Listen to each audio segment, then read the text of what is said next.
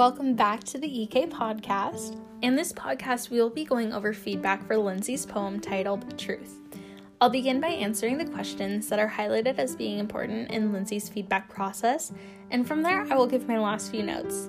So the first question that Lindsay had was, what are some things that stood out to you in a positive way? So as I noticed in Lindsay's past poems as well, the word choices are just really great and really specific, just really well done. The lines that stood out to me in this one was when Lindsay had said, quote, buy bigger earplugs, dial up your volume, unquote. I could visualize this actually occurring.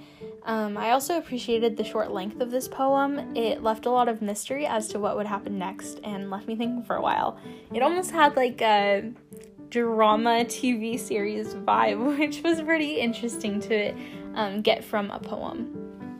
So the second question was, how does this poem affect you as a listener? So as I had just previously mentioned, I imagined the plot as if it were part of a movie. It was really good.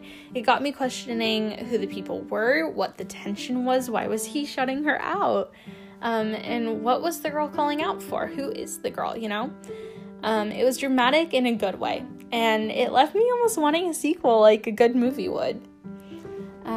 The third question was, what are some things that could make this poem stronger?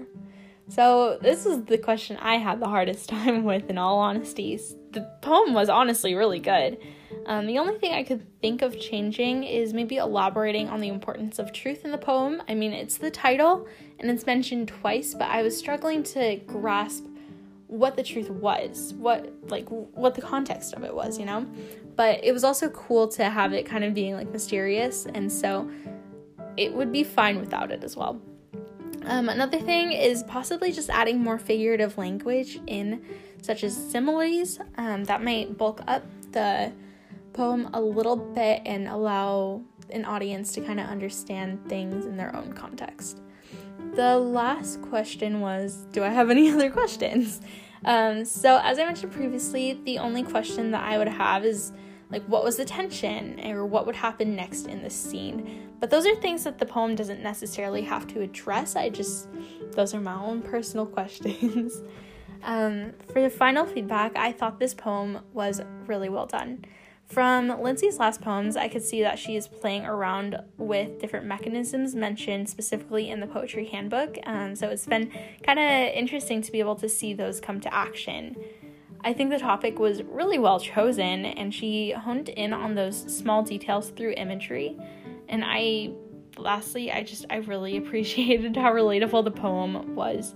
I could really visualize it, and I mean, like I said, it reminds me of just like a drama movie. So I'm excited to see what Lindsay does next. So anyways, thank you for tuning into this week's poetry feedback. Stay tuned for the next one. Bye.